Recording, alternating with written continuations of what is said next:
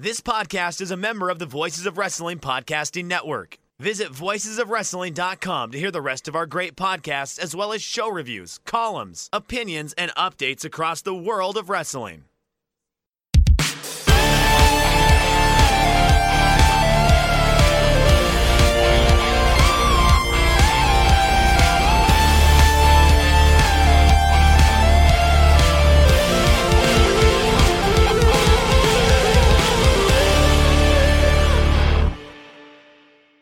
Welcome back to another episode of The Good, the Bad, and the Hunky, the Grand Slam edition. My name is Tyler Fornes, and with me is my co-host, Fred Moreland.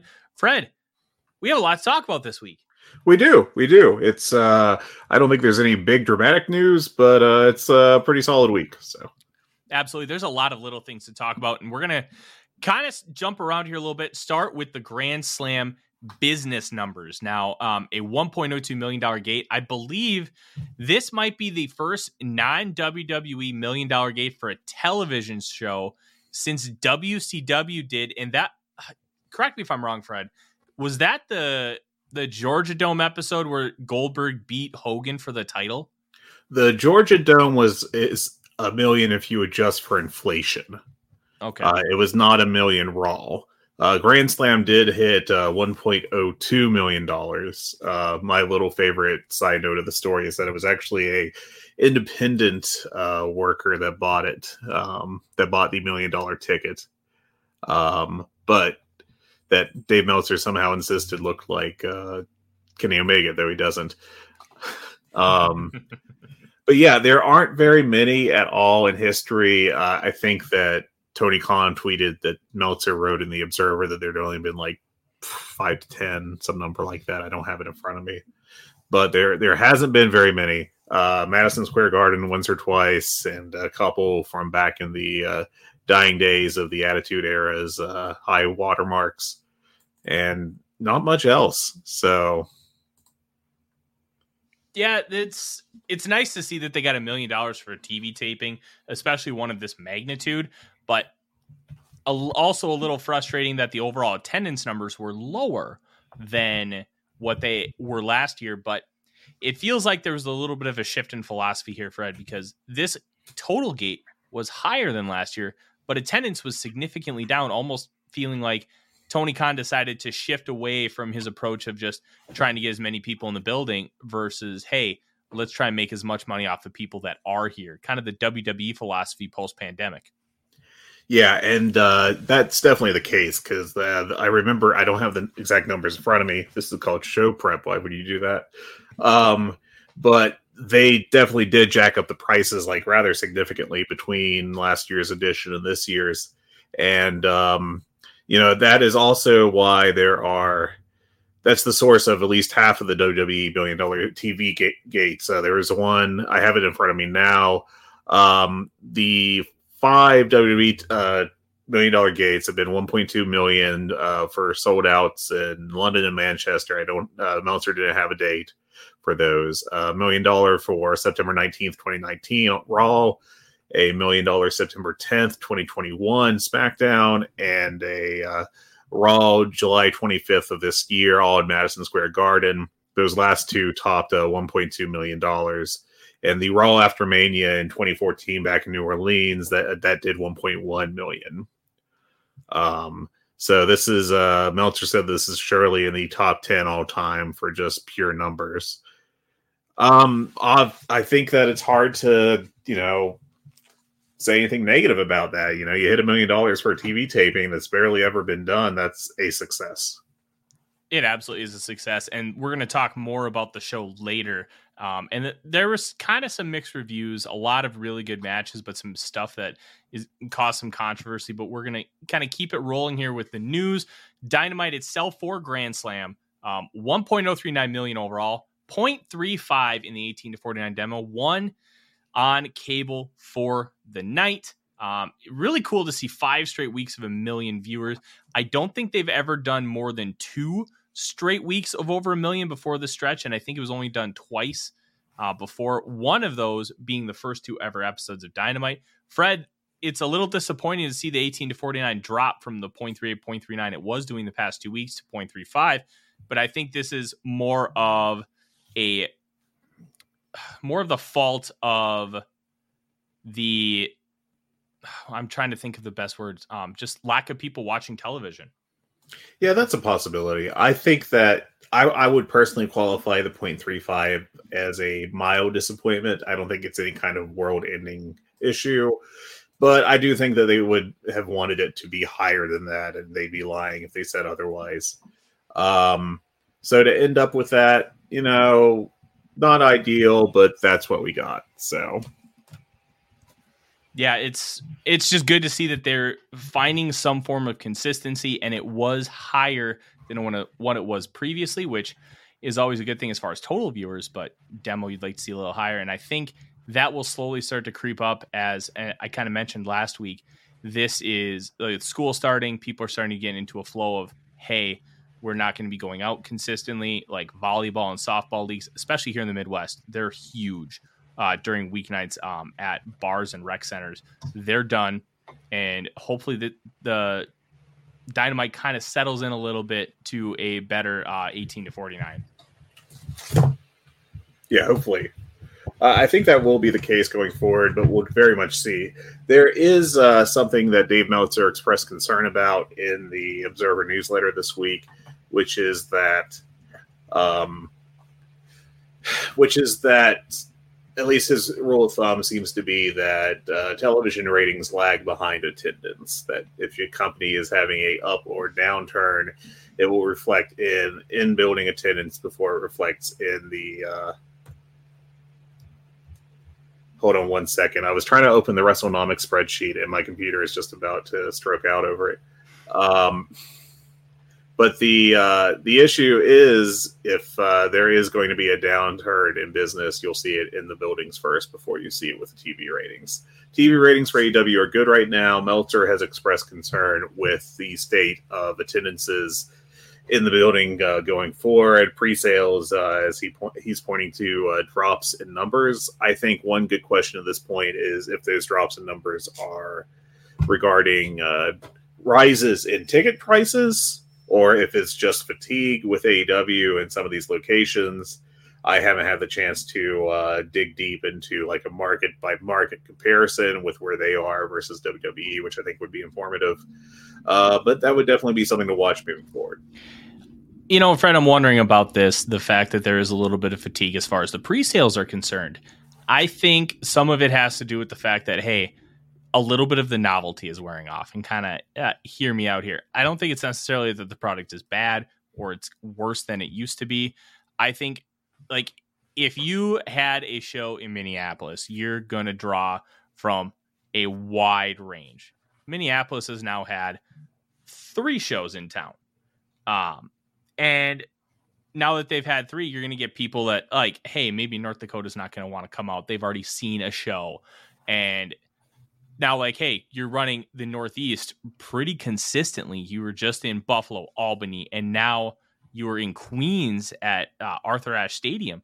Like, you're not going to get as much of a draw from those fans. Like, hey, if they go out to, like, let's say New Hampshire, are they going to want to go out there? Well, I've already seen multiple shows in the state. I don't need to necessarily go. And I think the initial draw, those people who were going to travel to a TV taping are no longer willing to do so because they've likely already seen it. And you're really drawing specifically from like within a small radius of the actual city itself. I know it's kind of a convoluted answer, but I just think that the people that would travel a little ways to go to a TV taping are less likely to do so because they've already seen one. Yeah, I think so. And for the most part, I think he's really covered the country pretty heavily over the past 6 to 12 months outside of the West Coast, which continues to kind of be dodged for whatever scheduling reason. But I mean, there just is, they've really been hitting Florida and Pennsylvania and New York hard, New Jersey as well, Chicago, of course. So outside of like California being pretty absent from the list of shows, sites, going back to the end of the pandemic. I mean, obviously there's been a couple exceptions, but it has not had the number of exposures as these other areas have. So unless he just goes hard on going out west to, Arizona and Colorado and so forth, I think that it's definitely going to affect attendances moving forward. Yeah, and I think the next step is probably to do a little bit more on the West Coast, but we'll kind of see how the schedule shakes up. And I unfortunately don't have it in front of me, but I know they have at least hit California, and I think there are some plans to go farther out west. But as far as kind of going farther and transitioning to a different light, per Sean Ross Sapp of Fightful, the great Muta spot, when we'll talk more about Muta here later, where he missed it, Buddy Matthews was intended to write him off TV. And this is a quote from Fightful Select. This weekend at Fight Life Pro Wrestling, Buddy told the audience, "Unfortunately, tonight, I'm going to be the bearer of some unfortunate news. As everyone knows, the House of Black has had some issues lately. As all the members of the House, I speak beyond the wall. We want to thank you for becoming members of the House. Unfortunately, I, like some other members, need to go away for a while. I need to recalibrate. I need to figure out some things. So my brother Malachi once said, this isn't goodbye. This is see you later." Fred, that sounds an awful lot like he is done with AEW, but it also could just be Buddy might have some lingering injuries and he just needs some time to just kind of heal up and get ready for the next step. Did you take this as he's done with AEW or just needs time off? Well, it sounds ominous, but then, within like 24 hours of that getting reported, Buddy Matthews tweeted something out along the lines of "Don't believe the lies." So, despite this being a direct quote from Buddy Matthews in front of a crowd, who knows? I don't know. It just kind of, he tweeted a gif of Seinfeld of Elaine going fake, fake, fake. So, I don't, it is a unique world where you can say that your own quote is fake. I don't know what it means. And frankly, I've kind of like Malachi Black, I was kind of like, this is interesting. We'll see where this goes. But now that we have speculation on Buddy Matthews and also Andrade tweeting out a hourglass earlier today, which led to everyone immediately freaking out. I'm kind of already over the speculation of is person X, on their way out of AEW early. It's just very like, we'll see what happens. Who cares? Yeah, I'm kind of over it too. And we had Andrade just a little while ago before we started recording tweet an hourglass emoji. I really could care less if these guys aren't happy and they want to go back to the Fed where they were already unhappy once. By all means, go for it. Maybe things will be different with Triple H. Maybe they'll be exactly the same, because as much as people want to say that Raw is different, it's not a whole lot different. Yeah, I haven't gone out of my way to watch any of the new stuff yet under Paul, but he is the biggest babyface he's ever been in his entire career right now. As we get a cat running. And, I just don't, I don't know that the grass is necessarily going to be greener over there for Buddy Matthews in particular. Like Andrade and Malachi might get bigger roles on TV, but I also don't think that's inherently guaranteed for them. So just something to consider there, I suppose. But I mean, it's just kind of like, well, if Buddy Matthews goes, he was the third guy in a stable. Now it does bring up some questions about if some things in AEW had happened differently, would they be happier? And what I'm specifically thinking about is some of the less successful storylines on the men's side, such as the Scorpio Sky Men of the Year mega push of late 2021 into early 2022. And if, that instead had been a push involving the House of Black dominating the TNT Championship for that time period, or Andrade having a bigger role, what the backstage environment would be like. But my question to you is, what would you do if you were Tony Khan and Buddy Matthews or Andrade or Malachi came up and said that they want out of their contracts with assumedly 2 to 4 years left on them, give or take? I would. That's a really good question, because they have the potential to be top guys or top of the mid card. And if they're booked correctly and utilized properly, because they can all work, they all have a lot of traits that you want to see in some of your top workers, but they were never really pushed that way. And I wonder if they saw AEW as an opportunity to be able to get that push. And if they want out of their contract, if they decide, hey, you know what, I'll sign a 6-year contract. Well, if they want out, sure, they can get out, but Tony Khan has every right to limit him from going to WWE. And Tony is a wrestling nerd. He is a guy who used to post on the Observer board incessantly. He's one of us. He is a wrestling junkie. He knows what happened with WCW and WWE. He also knows what kind of bad look it is for one of his wrestlers to jump all of a sudden immediately and go over to the other side. I would think that they're going to have at least a 6-month clause where they are not allowed to go and work for WWE, and they would be allowed to work indies so, they can survive. I would think that that's how it would work. You have to be very careful because whatever Tony Khan does here is going to set precedent. We talked about it last week.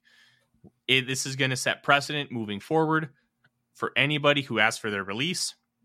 And Tony needs to make sure he's very calculated about how he goes about it, because he can't just decipher, oh, you're a bigger star, so you get this. Oh, you're not a big star, so you get this. He's got to walk a fine line. If it's a 4-year contract, I don't even think making him sit out a year is unfair, because that's only 25% of what they had committed to you. So I'm very interested to see kind of how it unfolds, but Tony Khan is obviously going to try and play this as calculated as he can because he lived through WCW, WWE, Monday Night Wars. Yeah, and the other thing is that while this is a company that he owns with his father and they want it to be financially successful, this is not a situation like Turner where you will eventually have to be held accountable by a publicly traded company as to why you're wasting money. If you wanted to just sit on Buddy Murphy's contract or Buddy Matthews' contract or Andrade or even Malachi Black, they have enough. They're billionaires. They can eat that money if they need to. I don't think that's something that they would want to do on a large scale, but if they felt it was necessary, they could just say, all right, well, you're on a 5-year contract. If you don't want to be here, you don't have to be here, but you're not going anywhere else. Yeah, I could see them doing something similar with CM Punk, and obviously we don't really have any news regarding the Elite and CM Punk situation, but if they wanted to terminate the business relationship with CM Punk, that could be one way to do it, is just kind of let him sit out the contract. And how this all plays out is going to be very interesting. It could take years for this to truly unfold and understand what's going on as far as how Tony Khan is going to handle his contracts. But it is very exciting to have people wanting to jump back and forth because it is healthier for the wrestling business. It's healthier for the talent. And honestly, it's better for the fans too. Yeah, it is. And, that free agency is what helped make the Monday Night Wars so interesting. And being able to have 2 large, viable companies that can really compete for talent will help keep the scene interesting all around. And having an interesting scene is always a good thing. Speaking of interesting, we got a women's debut at Grand Slam, Fred. And unfortunately, it was not Sasha Banks like a lot of people would have wanted. It was the former Paige Saraya, who debuted to some very interesting music from Falling in Reverse. And obviously she has a relationship with Ronnie Radke, the frontman of Falling in Reverse. And she debuted right after the Fatal 4-Way where Toni Storm reclaimed her interim women's championship. And she got a massive crowd reaction. But is that all she's going to do? Because as of right now, per Dave Meltzer, she has not been very cleared, in quote, as of very recently. Yeah, the question is, how recent is that? And if that really means anything, because when she came out, the announcers were definitely talking like she would be in the ring. I remember at some point, I think it was Taz that said she can go. So taking that at face value, it doesn't sound like she is going to have to be on the shelf any. I would be surprised if Tony Khan signed her, knew that she couldn't work, and debuted her in that manner. Because the way she was presented was definitely not as a manager or some kind of outside the ring role. She very much came across as an in-ring star to be. So definitely something to keep an eye on, I do suppose. But I think that she'll make a good addition to the company if she can go in the ring. One thing that I think will be interesting is if something does go wrong with her, because I feel like within wrestling reporting, the way that they would handle Paige getting hurt in the ring on her return would be very different to, say, Bryan Danielson or Edge or Christian receiving a serious injury that would end their careers.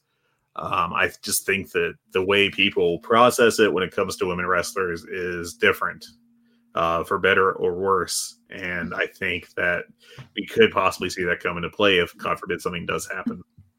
Yeah, I think so too. And how this all plays out is going to be very intriguing, because if she, even though she isn't a top tier in-ring worker, she is a good worker. And if she's able to go, it will help improve the women's division, especially as they try and build out depth. Because right now they don't have a lot of depth, and it really got hurt when Thunder Rosa, quote unquote, left the company. Yeah. I think she can definitely help out. I don't know if she'll be some big ratings changer. It'll depend on how much of that pop was we want to watch Paige and how much of it was just, big surprise. But I think she definitely has the potential to be a difference maker.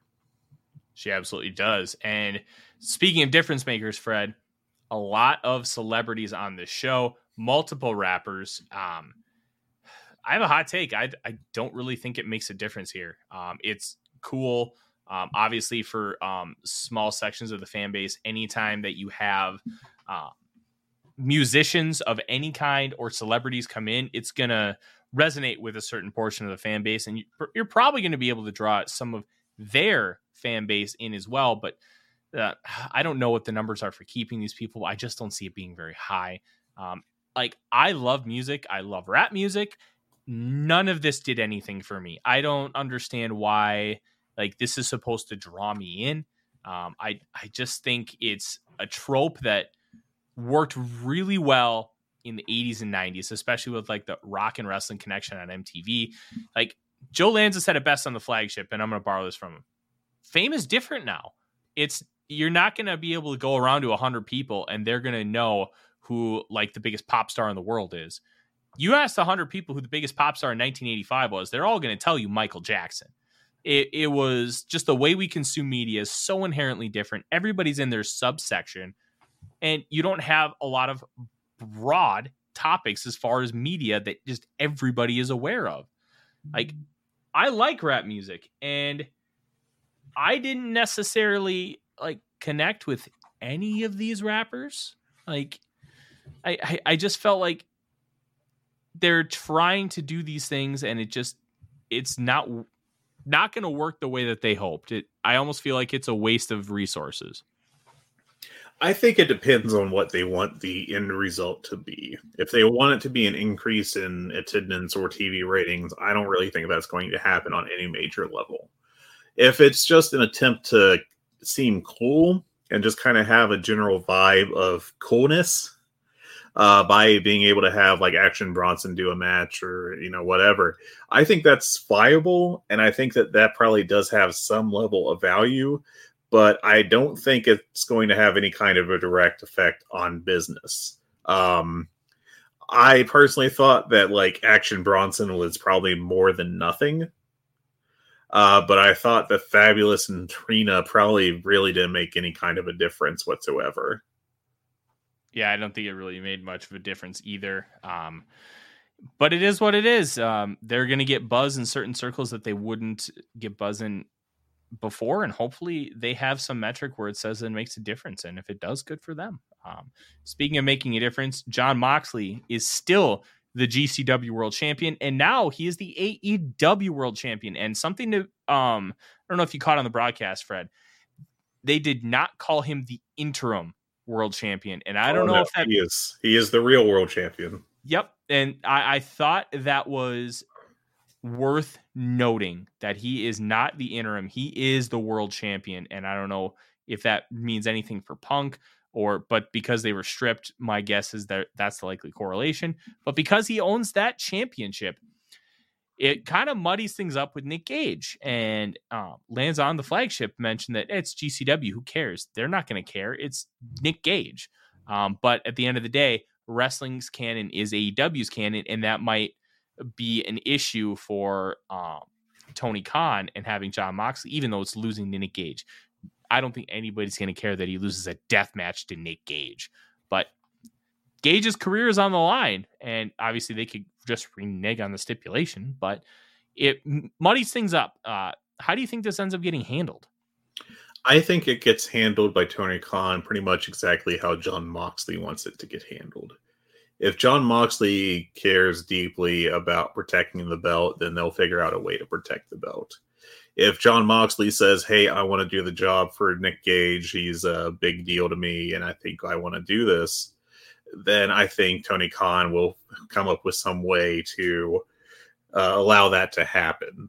I do think it feels very much like they were going to put the belt on Gage. It doesn't feel like Gage really had any intention of retiring in the short term like this, just from the little bit I've seen and read. But it's really, I mean, it's going to come down to basically, I think, Jon Moxley more than even Tony Khan. I think that this is a situation where Moxley can go to Tony Khan and say, hey, I want to lose the belt to him, and I want to, I want the GCW belt, of course.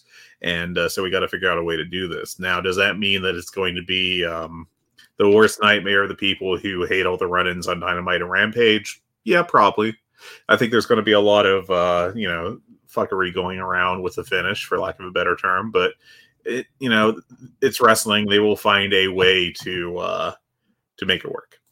Yeah, and it's a death match. All it's going to take is Jon Moxley gets hit with a pane of glass or something, and that's it, game over. Like there's ways they can get out of it, and I'm very intrigued to see how that happens. And kind of moving forward to finances, Fred. Couple of things. There's speculation that NBC and Comcast might want to purchase Warner Brothers Media, which could create some interesting dynamics, considering that Peacock is the host of the WWE network now. And Meltzer has heard that MJF is getting paid over $1 million per year. Some interesting financial news here. $1 million per year. I don't know what a lot of wrestlers get paid. Obviously, not most of that isn't public information. That doesn't sound too bad for MJF, considering how long he's been in the business, how long he's been with AEW, and how long he's actually been a top guy. But the one that I think we should focus on is if Warner Brothers gets sold out to NBC, how that can impact AEW moving forward. Yeah, America doesn't really try to stop monopolies anymore, so that's not a concern, I don't think. It would be shocking if any court anywhere was like, I think this company's too big and I'm going to do something about it. That's just kind of something we haven't done in several decades. I think that that might be the biggest concern for AEW is the continuing conglomeration of the media space. If it keeps happening, then they may run out of viable partners to give them money. Of course, WWE faces the same concern. And, the counterpoint to, they'll want to go with WWE because it's the more established brand and is bigger, is that AEW can point to their fairly similar success at a lower cost and be like, yeah, but we'll save you money and you'll still be doing practically as well. So I don't know. It seems very much based on speculation to have any kind of major concern off this any point. It is something to watch, but if anything does happen, it will move at a slow pace just because that's how those kind of deals typically move. Absolutely. It'll move at a slow pace, and I cannot wait for Eric Bischoff in 83 weeks to compare this to the AOL Time Warner merger that ended up costing him WCW, which will be bad for literally everybody. AEW definitely in the mud. MJF getting paid $1 million. I mean, that's probably fair for him. I think at this point, that would make him one of the higher paid people in the company.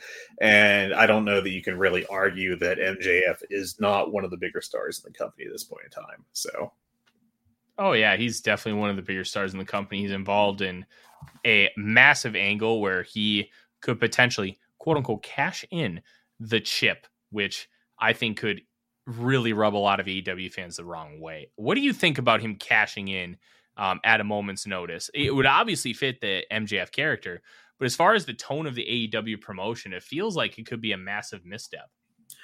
I think that it would be the wrong thing to do, but I also don't know that it would cause any kind of major damage to the promotion. I think there's probably a way you can book it. Now, mind you, I wouldn't really be all that interested in booking it. And the fact, I don't really like that they're teasing that this could go the way of a Money in the Bank cash-in. I would much rather they, if anything, go the Lucha Underground, I think it was the Gift to the Gods route, and be like, hey, we'll give you a match whenever, as long as I have a week to promote it.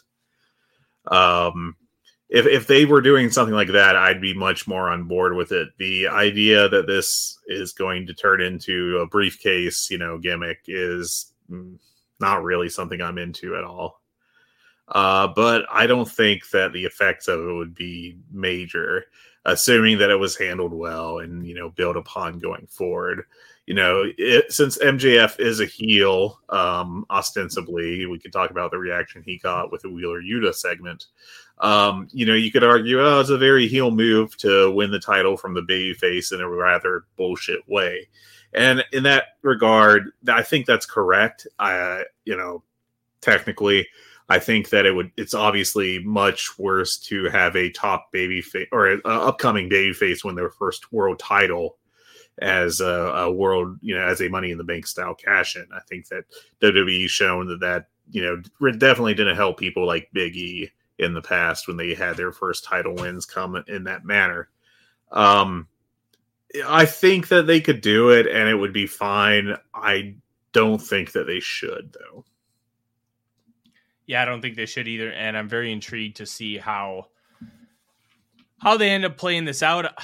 It feels like that they are just trying to get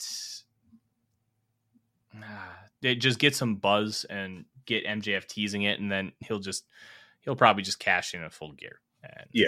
I'd imagine it ends with a called shot cash in. I will face you at Full Gear, and I will take the title kind of deal. Yeah, I think so, 100% too. And then kind of last piece of notes before we get into Grand Slam, Dynamite, and Rampage. Ruby Soho is having surgery for the broken nose that she suffered at All Out from the Thai KO. Mm-hmm. And just unfortunate luck for Soho, who was on a pretty good run with AEW. Yeah, that should put her out for about a month or two. I don't think this will help her cause. It definitely feels like she's been lost in the shuffle over the past few months. And I think that her position in the company has suffered as a result, and missing more time won't help. The upside is that this could give her a renewed focus when she does return. So maybe this could turn into a blessing in disguise, but it's all a wait and see game at this point. I'd imagine, just guessing off the top of my head, without doing any proper research, that she'll probably miss 4 to 8 weeks, give or take, on recovery time. She could probably come back, I'd assume, in a couple weeks if she wanted to do the LeBron James style face mask. But that just seems unlikely. It just seems like they'll probably have her just completely healed before she returns. But that's just a barely educated guess. Do the handsome Cody Rhodes gimmick where he has to wear the face mask for 6 months, and that could be fun for Soho, who I think could have some creativity with it. I think Brandon Cutler is still doing the face mask gimmick, isn't he? He is doing the face mask gimmick. But speaking of gimmick, Fred, we got a lot to talk about with this Grand Slam show. What were your overall thoughts? I thought both nights were very good, and I was really surprised that Rampage was on the same level as Dynamite. I thought it was. I thought both nights were rather good. Dynamite was pretty good. Now, I do have to note that if I missed anything that was kind of subtle on the audio, I apologize in advance, because I got to watch the Dynamite show with about 5 industrial fans going in the bathroom 3 rooms away from me, thanks to a plumbing issue. So, it was just kind of like a SmackDown from 5 years ago. But yeah, I thought that the Dynamite in particular was a great show. I forget if it was an 8 or a 9 that I gave it on the column, but several great matches. The few angles that were there were quite good, but short. I think some of the matches were a little disappointing compared to expectations. If you're being not even harsh, but I thought the Acclaimed and Swerve and Glory was good, but also down notably from the pay-per-view match just a few weeks ago. And I do think that hurt it some. Yeah, just a little bit. But it was still a success of a show. Very successful show. And let's start by talking about Dynamite. Kicked off, just leaving Jonathan Gresham in absolute shambles with an ROH World Title match, and it was Chris Jericho challenging Claudio Castagnoli, and Jericho wins in a very interesting way because, one, he did adhere to the Code of Honor after a little bit of hesitation, and then when he did adhere to it, he ended up cheating to win by kicking Claudio where the sun don't shine and hitting the Judas effect for the 1-2-3. Later on, I cannot remember if this was Dynamite or Rampage, the Jericho Appreciation Society was all talking in the back, and Garcia kind of challenged him like, you didn't really win that with honor, and they're going to have a celebration next week on Dynamite, and that could finally be where we get the breakup of Garcia and Jericho.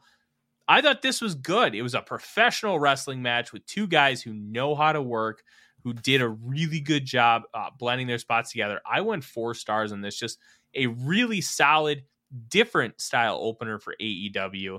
And now that Claudio has lost the ROH title, and now it's on, of all people, Chris Jericho, this leaves a lot of open possibilities, including this week on Dynamite, when Jericho defends the title against Bandito. What a TEW style save. It's great stuff. Oh, it's awesome. I will note that Jonathan Gresham's PWI ranking has got its revenge. Gresham is ranked 10th, while Cesaro was only 191st in the most recent one. So really, who could say who's better? Jericho, by the way, is 22nd. So obviously he's going to have to do the job to Gresham when he comes back. I think that I love this match, actually. I loved it. It was a really good technical match with there's like 1 or 2 nitpicky spots you could point at, but overall I loved it. I thought that the ending actually worked really well given the story that they're telling with Jericho and Garcia, and I went 4.5 stars on it. I thought it was just fantastic. I think the Garcia story has been really good storytelling, kind of subtle for wrestling. Especially compared to what they did in the main event of the show. And the segment on Rampage was very well done, where it wasn't even as outright as, hey, I'm going to challenge you. It's just, hey, we need to talk, Chris. And Chris going, we'll talk next Wednesday when we're having our in-ring celebration. And that's pretty clearly when it's all going to fall apart with regards to Garcia and the Jericho Appreciation Society. Yeah, very, very on brand for the group, and very intrigued to see how everything plays out with the JAS. As the show moves forward, they went pretty much balls to the wall. The next match was the Acclaimed, finally getting their tag team title win over Swerve in Our Glory. This was a really fun match. It gave a lot of shine to the new champions, and it did not make the losing team, Swerve in Our Glory, look weak in any way. But the biggest point of contention here, Fred, was the fact that Billy Gunn got involved and hit the Famouser on Swerve on the outside, having to cheat to win. I thought this was fine because obviously Billy Gunn is a humongous part of the act. And on top of that, Swerve had used the boombox earlier on in the match to try and gain an advantage. I thought this all went off really well. The crowd was super hot for it. You not only put over an act that you grew organically, because Tony Khan put this tag team together, and you made them into, honestly, your hottest act in the company.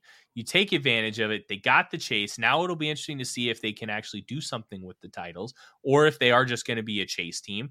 And Anthony Bowens, when it wasn't really talked about, but he is the first openly gay major champion in one of the major American companies, which is a big milestone.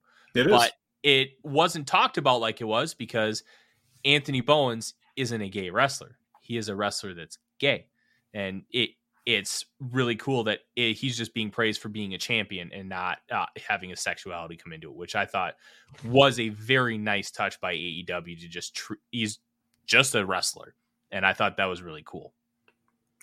Yeah, I definitely agree with that. I like this match. I think I gave it 4 stars. I think there are some structure issues with it, specifically when Max Caster.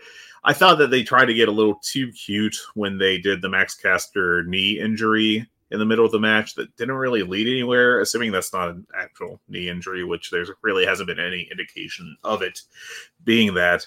But it felt like that they were trying to find a way to extend the Swerve in Our Glory control period and having that be the spot that led to that. But it audibly deflated the crowd. And it's very much not what they wanted to see. As for the Billy Gunn spot, I think that it was a good idea on paper as revenge for Swerve cheating earlier with a boombox. I just think it came too close to the finish and should have been more immediate as a response to that cheating spot. But, those were rather minor points. Keith Lee had some really amazing high spots that he did in this match. He did a Rana, that like a jumping Rana that was just amazing. Swerve did like a 450 springboard at, I guess, leg drop to the guys on the outside. That was very impressive. And then Lee did, there was also a top rope moonsault that Keith Lee did that was just wild to see. That missed, but I don't think you'd want him to actually hit that. I don't think that'd be a good time. But yeah, I thought this was a lot of fun. Crowd loved it so much. And then they immediately went into FTR challenge in the backstage, only to be interrupted by the Gun Club, who in turn challenged them and mocked them. And that was a segment. It'll set up a match. I don't think it's been announced for the coming Dynamite, but it kind of feels like it'll be this coming Dynamite. If I were to guess, but in the near future, regardless, this was fine. It's a way to give FTR a direction that'll help out beyond just, hey, please vote Dax Wrestler of the Year. Good old Dax. I think it'll be a fun match, and I really hope that it gets enough time to be a good match, because I think the AEW could have something with the Gun Club, but they're going to continue to need time and development, and working with teams like FTR is going to be a really big deal. As the show moved on, All Atlantic Championship match, Orange Cassidy versus Pac. I don't know. It felt like that nobody really cared about this match, Fred. It just kind of existed on a plane, and it was good work, but it never really grabbed me. I gave it 3.5. It was just kind of there.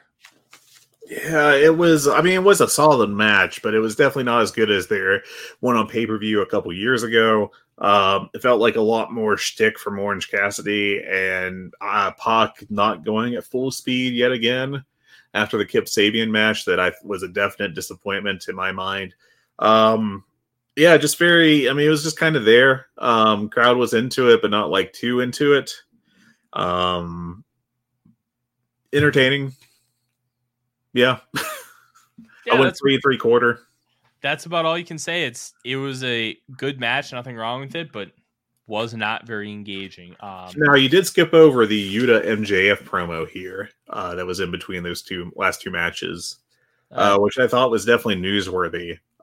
In that Yuta, I mean, he's definitely developing as a promo, but is nowhere on the level of MJF, which isn't a surprise. But the crowd, it took basically the most heel thing that MJF could do in that situation, which is attacking Tony Schiavone, for them to start booing him. Yeah,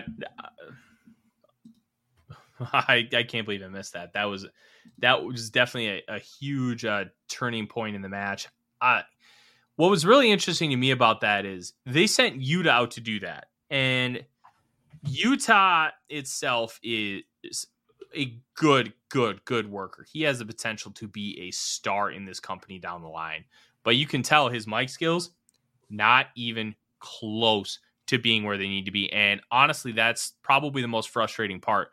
You basically put him out to pasture. You put him out to die against MJF. And now you got Wheeler Yuta, who is just the ROH Pure Champion, who's in the biggest, quote unquote, faction in the company right now, with the Elite not being there in the Blackpool Combat Club.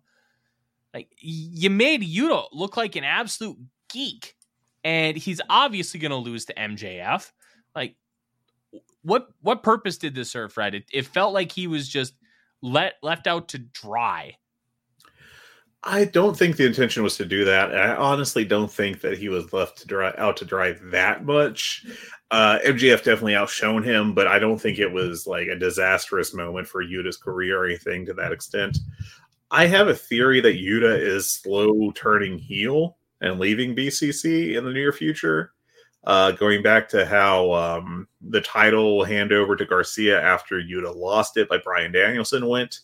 And how no members of the BCC came out to have his back during the segment, while Morrissey just came out and, messed him up. So that's just my pet theory. I may be reading too much into things, but I think that's where it's headed, if I were to take a guess. Yeah, that makes some sense. I really hope that Yuta can rebound from this a little bit, but I mean, I'll give all right. I'll give Tony Khan the benefit of the doubt. It just felt like we talked last week about Luigi Primo, right? And how it was the absolute perfect spot for a guy that, one, is an indie wrestler, two, is a meme wrestler. And the fact that he gets kicked into oblivion doesn't hurt anybody on your roster. And I felt like this hurt Yuta a bit, like talking ability with the fans, because MJF just, it was like watching Aaron Donald go up against a high school offensive line. Like it just didn't feel fair. In the hobby, it's not easy being a fan of ripping packs or repacks. We hype ourselves up thinking, maybe I can pull a Ken Griffey Jr. rookie card, but with zero transparency on available cards and hit rates, it's all just a shot in the dark. Until now. Introducing slab packs from arenaclub.com, the only repack that provides real value, a complete view of all possible cards, and clear hit rates for each one. Now, when I buy slab packs at Arena Club, it finally feels like I know what I'm getting. I was able to open an Arena Club slab pack, and I'll be honest, it was a lot better than what you normally do. Say you go to a card show and there's a random innocuous brown bag of cards, and yeah, you can open it and look, it's going to be junk. You know what I mean? Like, you know what you're probably going to get in those. Maybe you find that fun, and sometimes I do. Sometimes I like just opening up cards and saying, hey, look at some random cards or whatever. But if you're really in this game to find value and find particular cards, it sucks to have to buy these mystery packs, and it ends up being, almost nothing. Nothing of value. Not with Arena Club. You can display, again, of all available cards, hit rates, grading. So you know that when you're opening up this slab pack, you are going to get something valuable. You are getting something good. And Arena Club, in addition to having those great slab packs we just talked about, is also a marketplace for card collecting, buying, trading, selling, displaying, all that sort of stuff. But those Arena Club slab packs, man, they are revolutionizing the repack game with transparency. After your pulls are revealed, they'll immediately be placed in your vault for safekeeping or trading and selling, and you can have them officially graded by Arena Club as well. So again, sending these things off, it's going to be officially graded by Arena Club. And the Arena Club grading process is accurate, fast, and transparent, with full grade rationale provided and explanation of how your card was scored. So whether you're buying, selling, trading, or displaying, Arena Club is the card collecting platform that you have to check out. So right now, I've got a special offer here for Voices of Wrestling Network listeners. You can get 10% off of your first purchase by going to arenaclub.com/VOWnet. Again, that's arenaclub.com/VOWnet. Now, that's a crazy offer. That's 10% off a $400 slab pack. $40 off right there. 10% off your first purchase. No matter what that purchase is, 10% off. Again, that's arenaclub.com/VOWnet. arenaclub.com/VOWnet for 10% off your first purchase on Arena Club. And we thank them for sponsoring the Voices of Wrestling Podcast Network. Yeah, I can't disagree. I think that they probably didn't think it'd go that poorly for Yuta when they put it on the board backstage. I think I was kind of shocked by just how much of a babyface reaction MJF got coming out. Like, I expected a pop for him to come out, and then eventually the crowd turning on him to some extent, even though he was at his hometown. But, it was definitely more than I think you could have expected, in my opinion. Maybe I'm off on my own world there, but yeah, we'll see how it ends up going. Next up on the show, now correct me if I'm wrong, because I am forgetting the whatchamacallit, like the segments. I believe the next part of the show was the women's match, correct? Yes, unless you want to go in depth on Diamante introducing Trina. Look, we kind of already talked about the celebs. Yeah. They did absolutely nothing for me. Now, if you get Gronk up in here, I will be excited because that is something that I can get behind. I was really into his appearance at WrestleMania a few years back, but this, like, Trina, I understand the connection.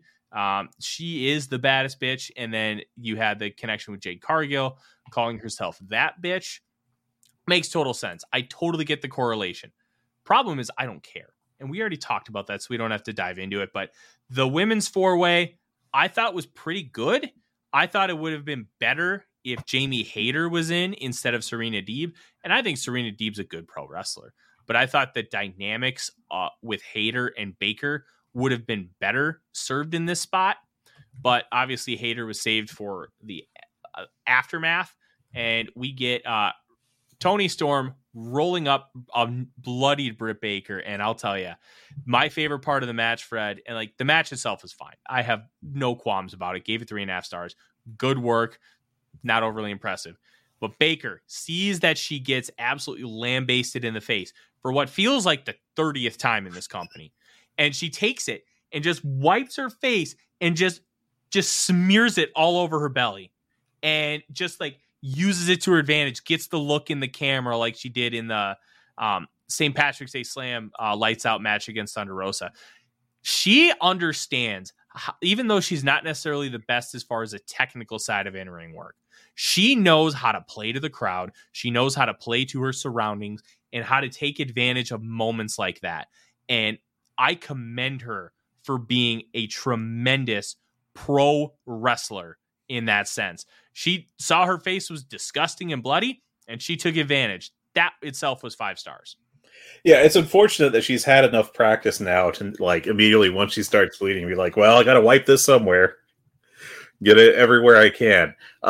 Yeah, her face just exploded when Athena tried to do, I guess it was a double Samoan drop, I think.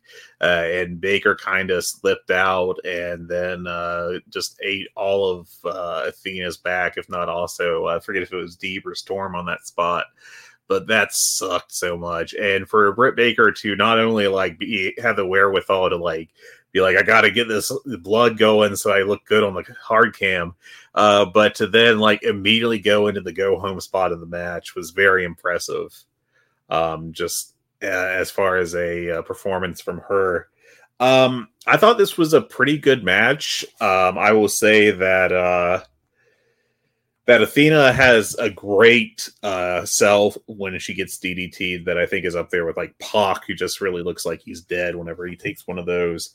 And there was a couple other great spots. Like Athena did a really cool slingshot backbreaker that I thought was very impressive. And Serena Deeb, the crowd sounded like it wasn't really into this match, but Deeb got them into it, of all people, Deeb, very early by basically rolling 2 people up into a double backslide that she was getting the pin on. That was very unique that I've never seen before. That was very early in the match, and the crowd like popped for that and got into it more than they were previously. I went 4 stars on this. I thought there was a lot of really good work in it. There was a 1/4 star in it just for like Baker's instincts to take over. She has all the charisma in the world to be a star, and you can see that every time she's out there doing something that has meaning. Yeah, 100%. That's why Baker has gotten the push that she has. She is a tremendous pro wrestler in the sense that she knows how to work the crowd. She knows how to talk. She knows how to act.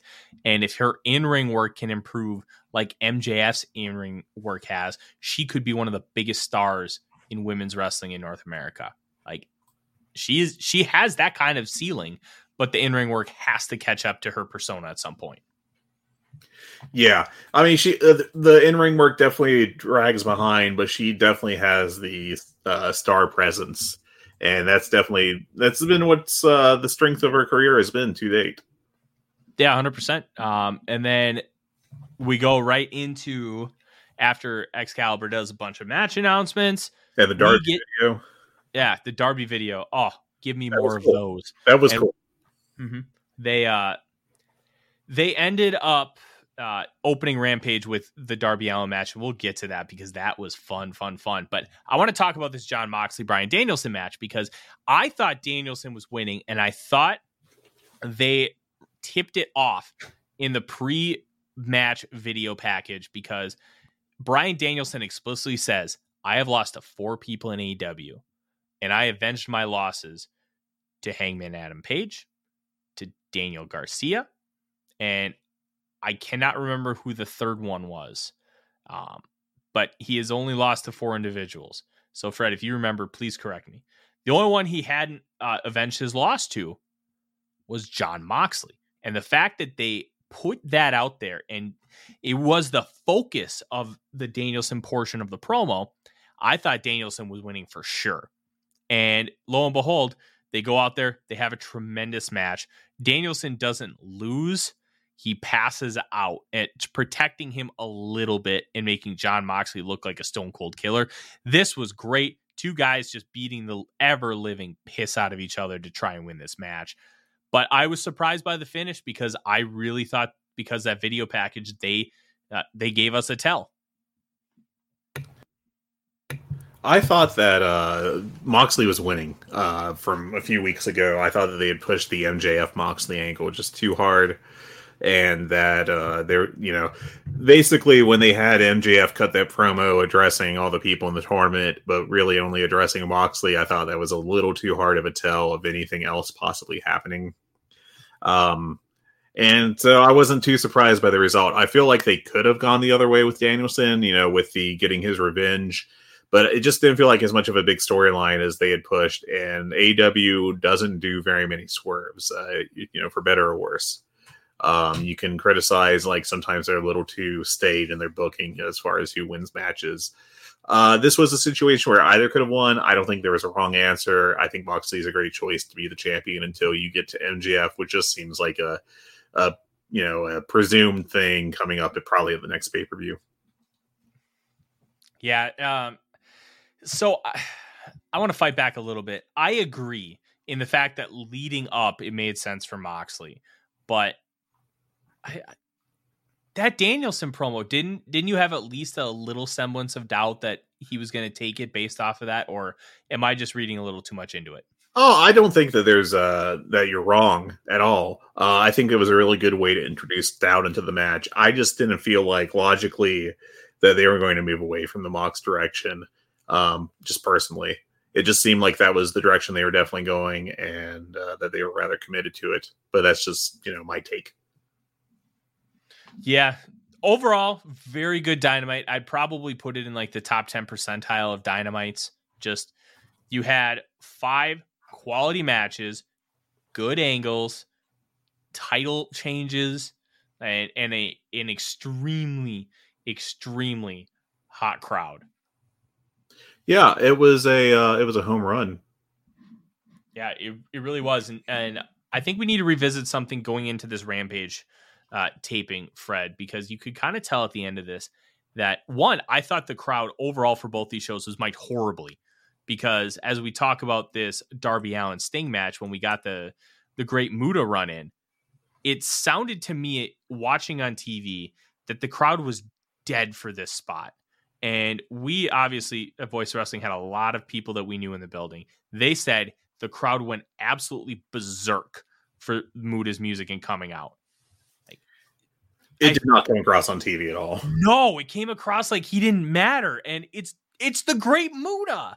Muta absolutely matters. I was trying to even look at the crowd, which is something I don't typically do when I'm watching a show, unless like there's a situation like this. But I just didn't see any sign that there was a big reaction from the crowd at all, which surprised me, because there was an audible pop at one point, but I just think that the audio levels on this Rampage were not very good. Yeah, just really disappointing, because that could have come across like a much, much, much bigger moment like it was. And unfortunately, it didn't. But we are going to talk about that, because starting off Rampage, you had the modified House of Black without Malachi Buddy Matthews and Brody King, accompanied by the lovely Julia Hart, against Darby Allin and Sting. And as the House of Black is doing their entrance, they're standing looking out at the crowd, and all of a sudden Darby and Sting appear behind him, and they attack him. And it is just an all-out brawl between these four individuals. And this ended up being really, really fun. And I love how Sting is used in this company. Not only did he take a table bump from off of the apron, but then he got handcuffed and he's about to get murdered when we get the great Muda coming out and making an impact and showing respect for his former rival. And then that gives Sting and Darby the win. Fred, this was great. I gave it 4 1/4. Just a shit ton of fun. I went 3 3/4 on it, personally, just slightly off. But I thought it was a very fun match. Lots of brawling, lots of high spots, good TV stuff. Really good TV stuff. And we would be remiss to not talk about this, but Julia Hart took an absolutely nasty bump, and she seems to be just fine, but she missed the table when Buddy Matthews accidentally knocked her off the apron, and she banged her head against the concrete. Just a gnarly bump, and like she being fine absolutely rules. But I got to tell you, that was a hell of a bump. And now knowing that everybody's okay, you absolutely love to see that kind of stuff. It just makes things kick up a little bit higher. Yeah, that was a wild bump. I honestly, when it took me a couple of days to get around to watching this. I didn't get to watch Rampage till Sunday.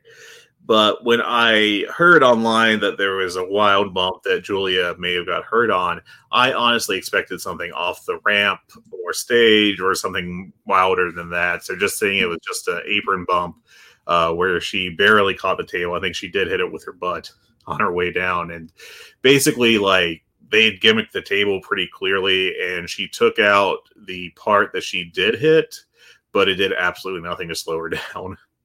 Which in this circumstance may have actually been good, since it didn't cause her to rotate anymore and land at a weird angle. Mm-hmm. But that was not a good time. And, I think she just may have jumped too far, and or maybe the table was too close. But it definitely wasn't what was planned. Yeah, and I think that's kind of the best part here, Fred, is even though it wasn't planned and it looked absolutely nasty, when it looks absolutely nasty and they come out of it scot-free, those are the best bumps, because everybody wins. Yeah, and if you're in the safety police, you can go on about something else. I did see like a post on the Squared Circle subreddit that was along the lines of, somebody's going to die in AEW this year. And I'm not going to say that they don't take too many chances sometimes. I'm not going to say that sometimes they're bad bumps, but I really don't think it's any different than any other major promotion.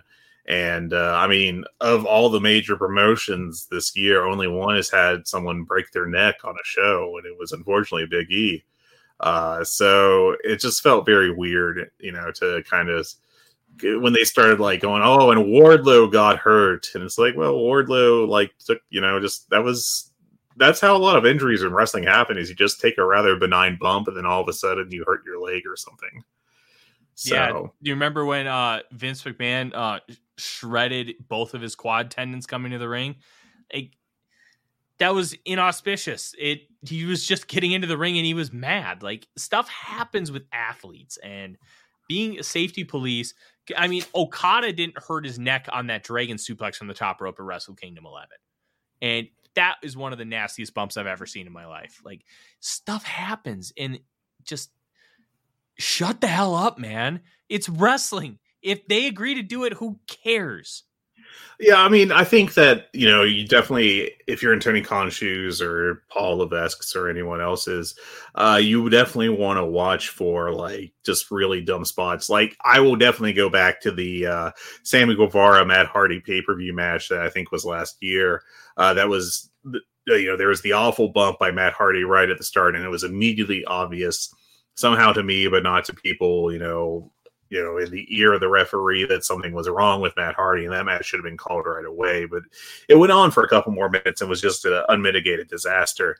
But there's a big difference between that or, to just the Julia Hart bump going kind of wrong, but she getting, walking away okay, to, being like, oh, also Dante Martin, took a bump to the ramp that shook him up for a second, and someone's definitely going to die as a result of that.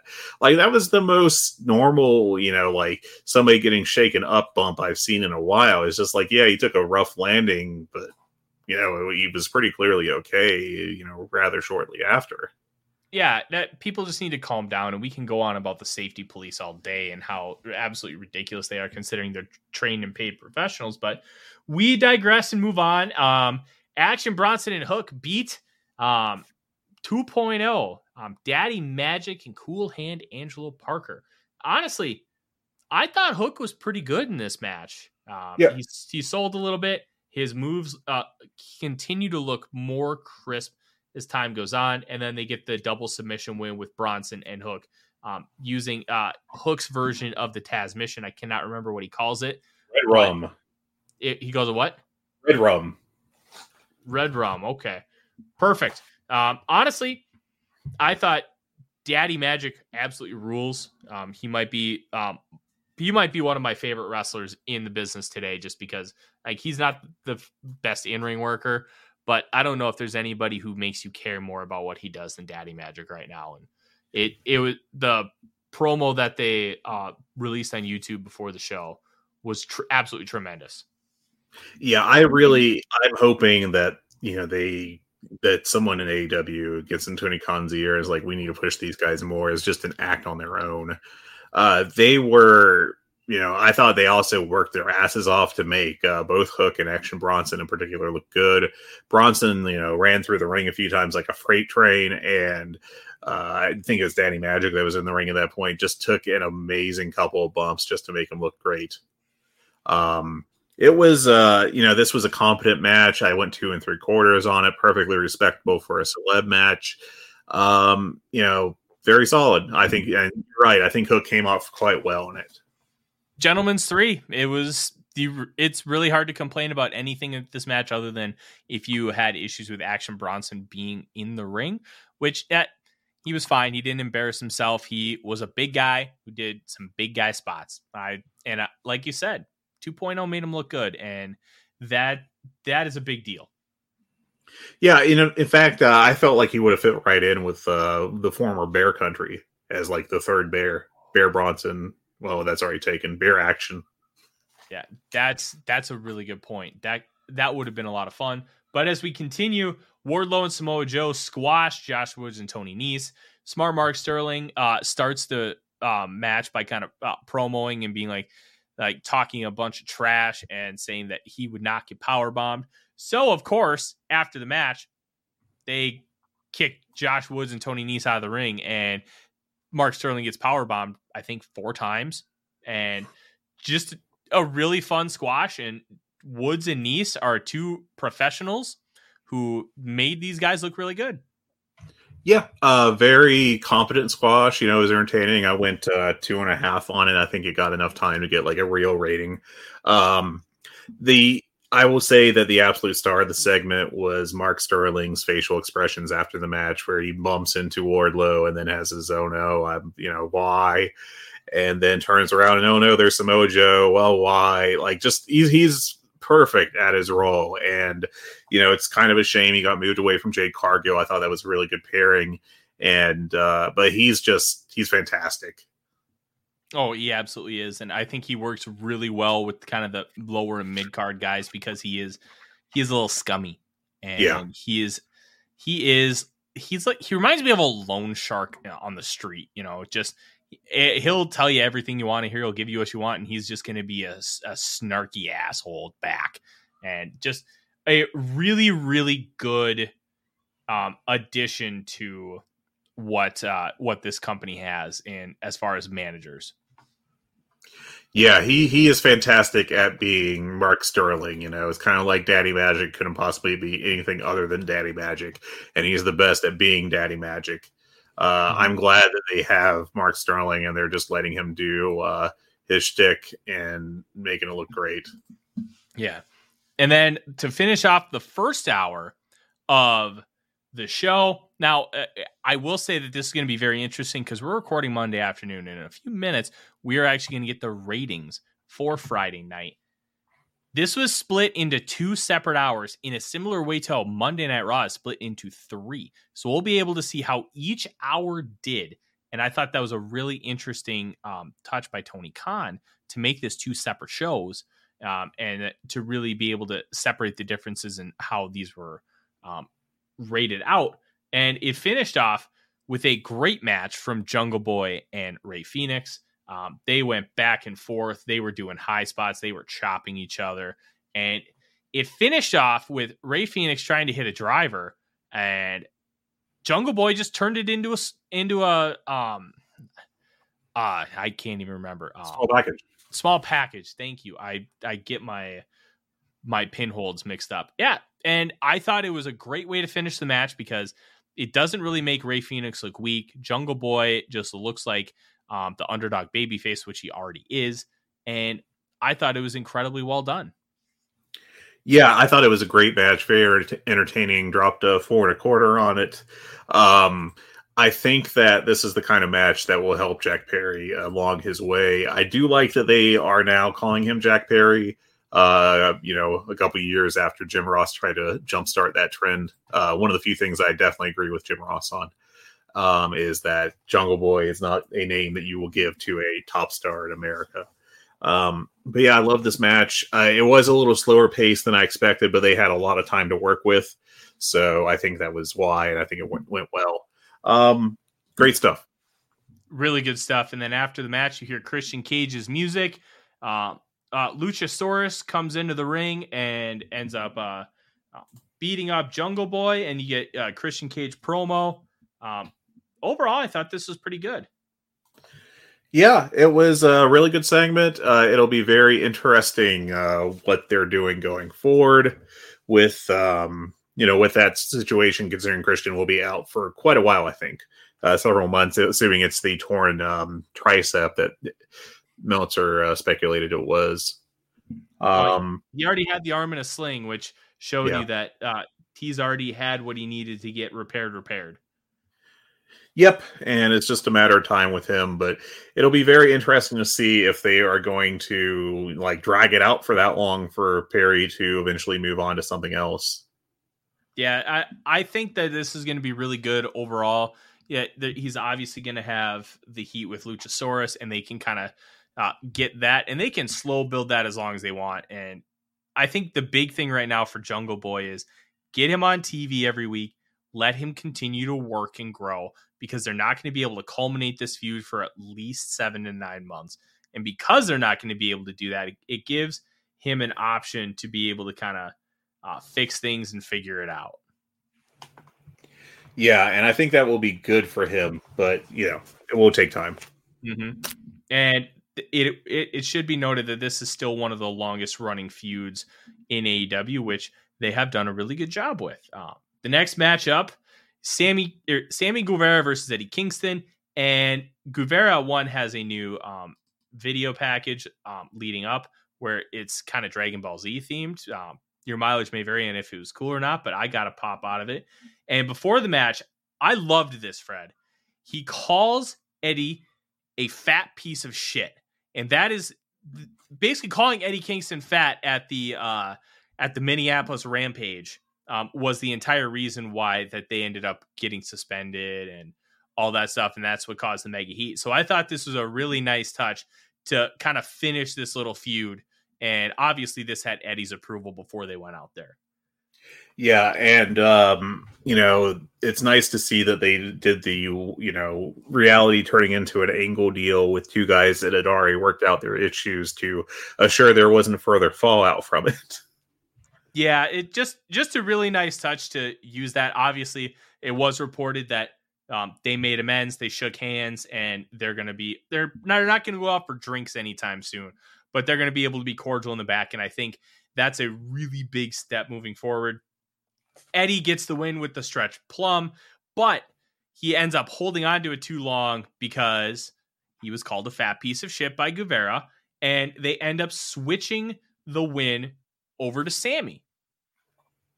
Yeah, the old DQ for not releasing the whole deal. I thought I was disappointed by this match. I'll be honest. I thought it was fine, gentleman's three all the way. But when you have Kingston Guevara in the ring, I definitely would have hoped for a better outcome.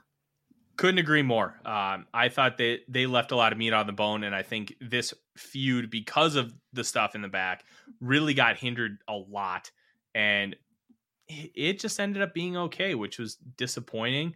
I do like the element of Kingston getting DQ'd because he wouldn't let go. I'm very curious to see how this evolves his character in the company, because I think it could be a interesting tidbit moving forward.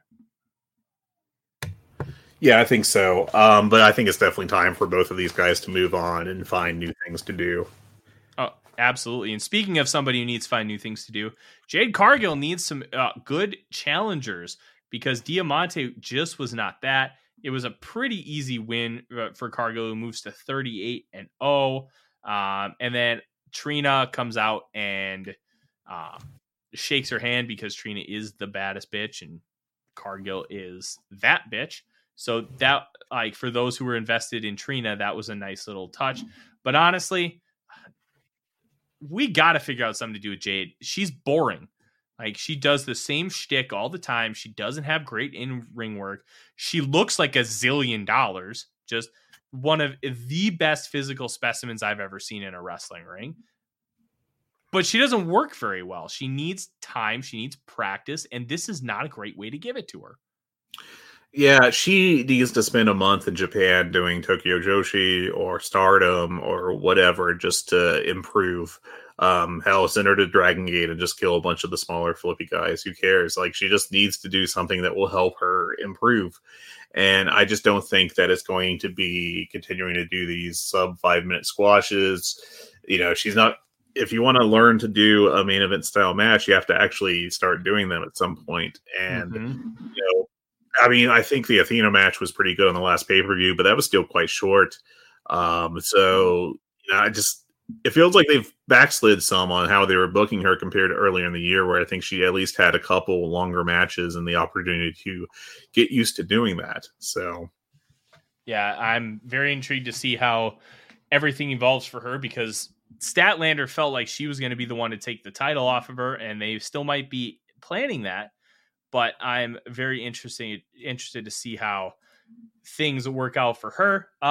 Golden Ticket Battle Royal.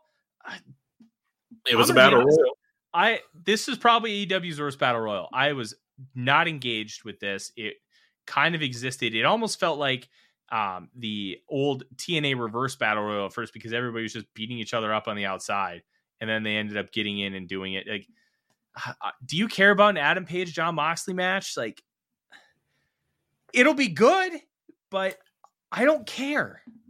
I think, it'll depend on how they build it up, because I do have a little time to get there. It's just a matter of putting some heat on it.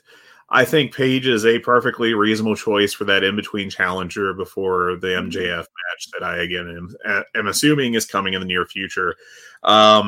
This was fine. I thought there was a little glimmer of some good stuff going on when they got down to like the last 5 or so, but there just wasn't enough time for them to do enough to make it really noticeable. So it just ended like a 2.5-star battle royal. It was fine. Yeah, it existed. I don't know what actually doing the battle royal did, though, compared to just saying, and Adam Page is going to get the next shot. It honestly felt like it was a space filler. Yeah. They needed to put something on here, and they decided to make it worth a world title shot, and they did.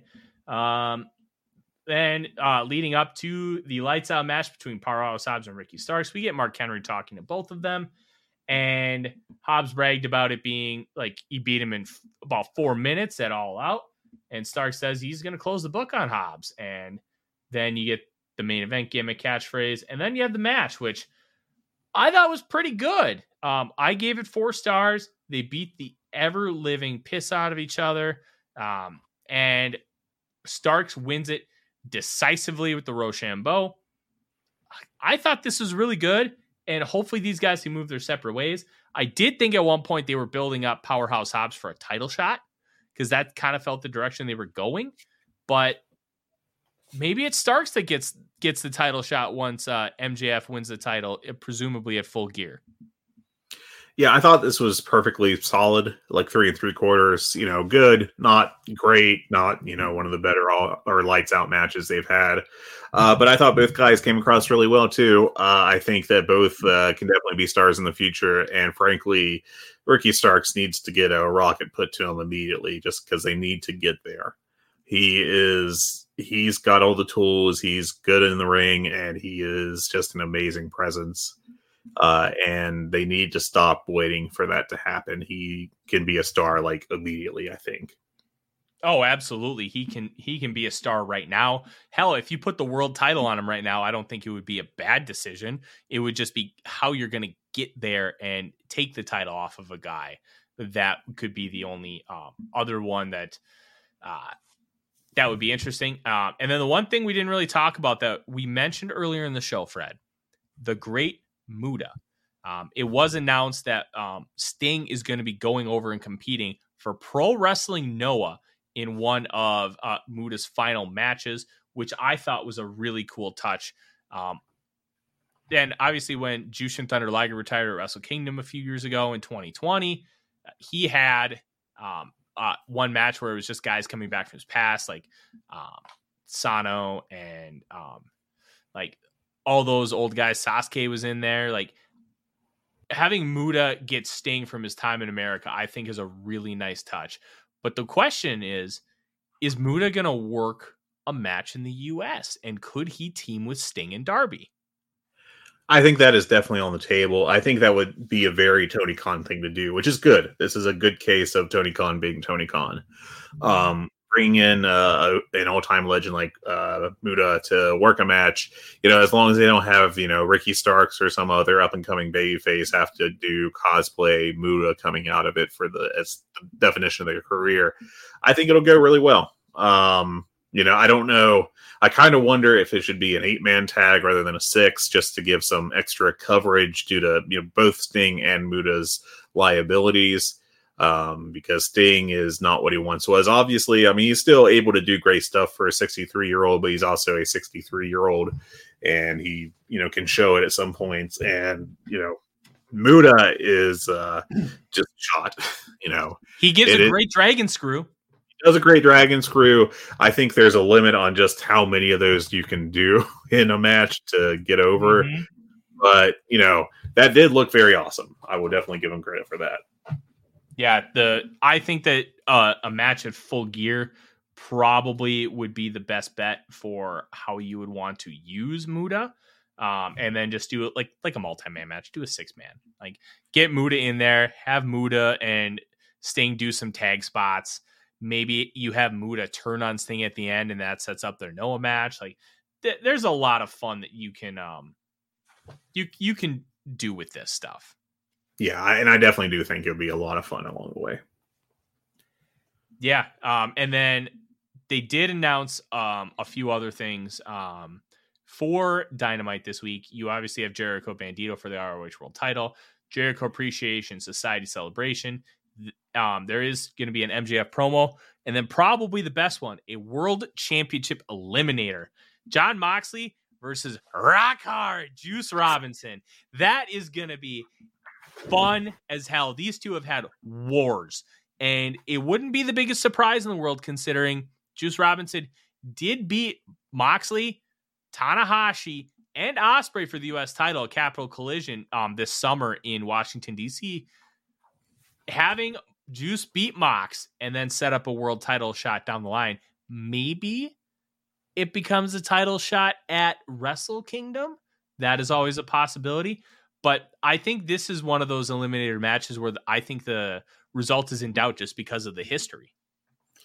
Yeah, I think it'll be very interesting to see. I assume it'll be a Moxley win just because of the fact that there's a clear direction to where he's going in the future.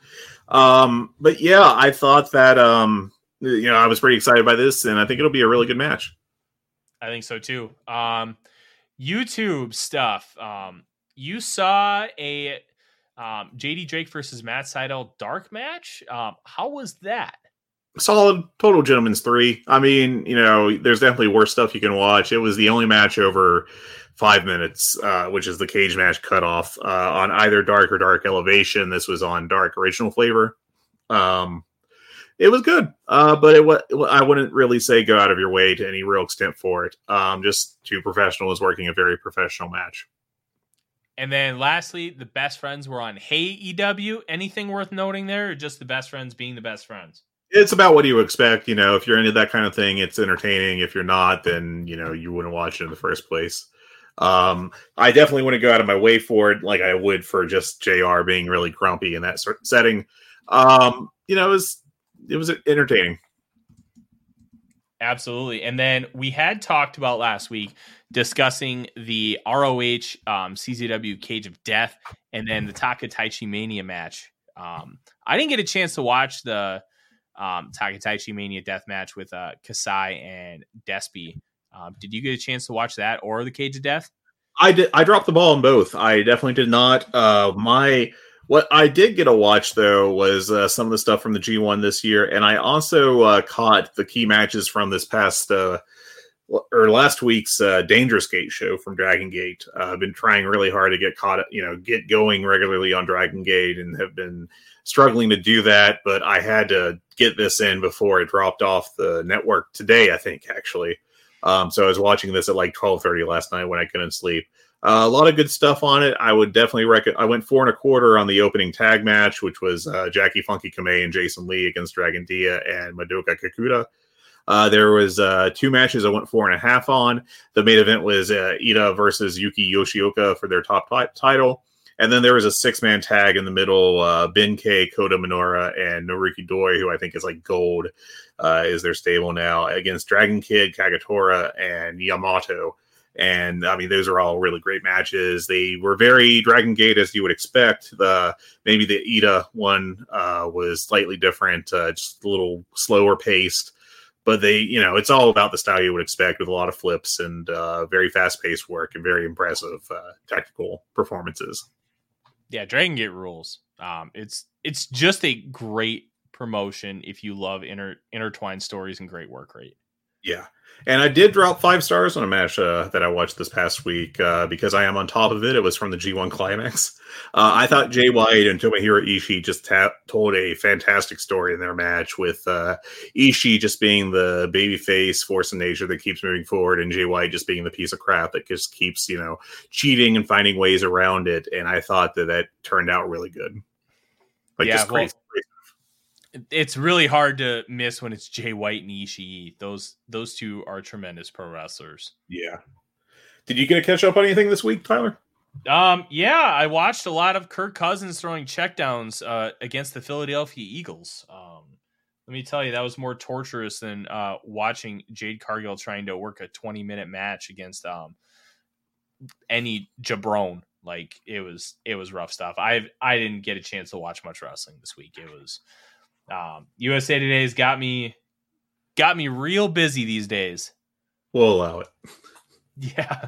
Well, that'll do it for us, Fred. Fun stuff. We've got a lot of really good stuff coming out of Grand Slam and heading into Full Gear.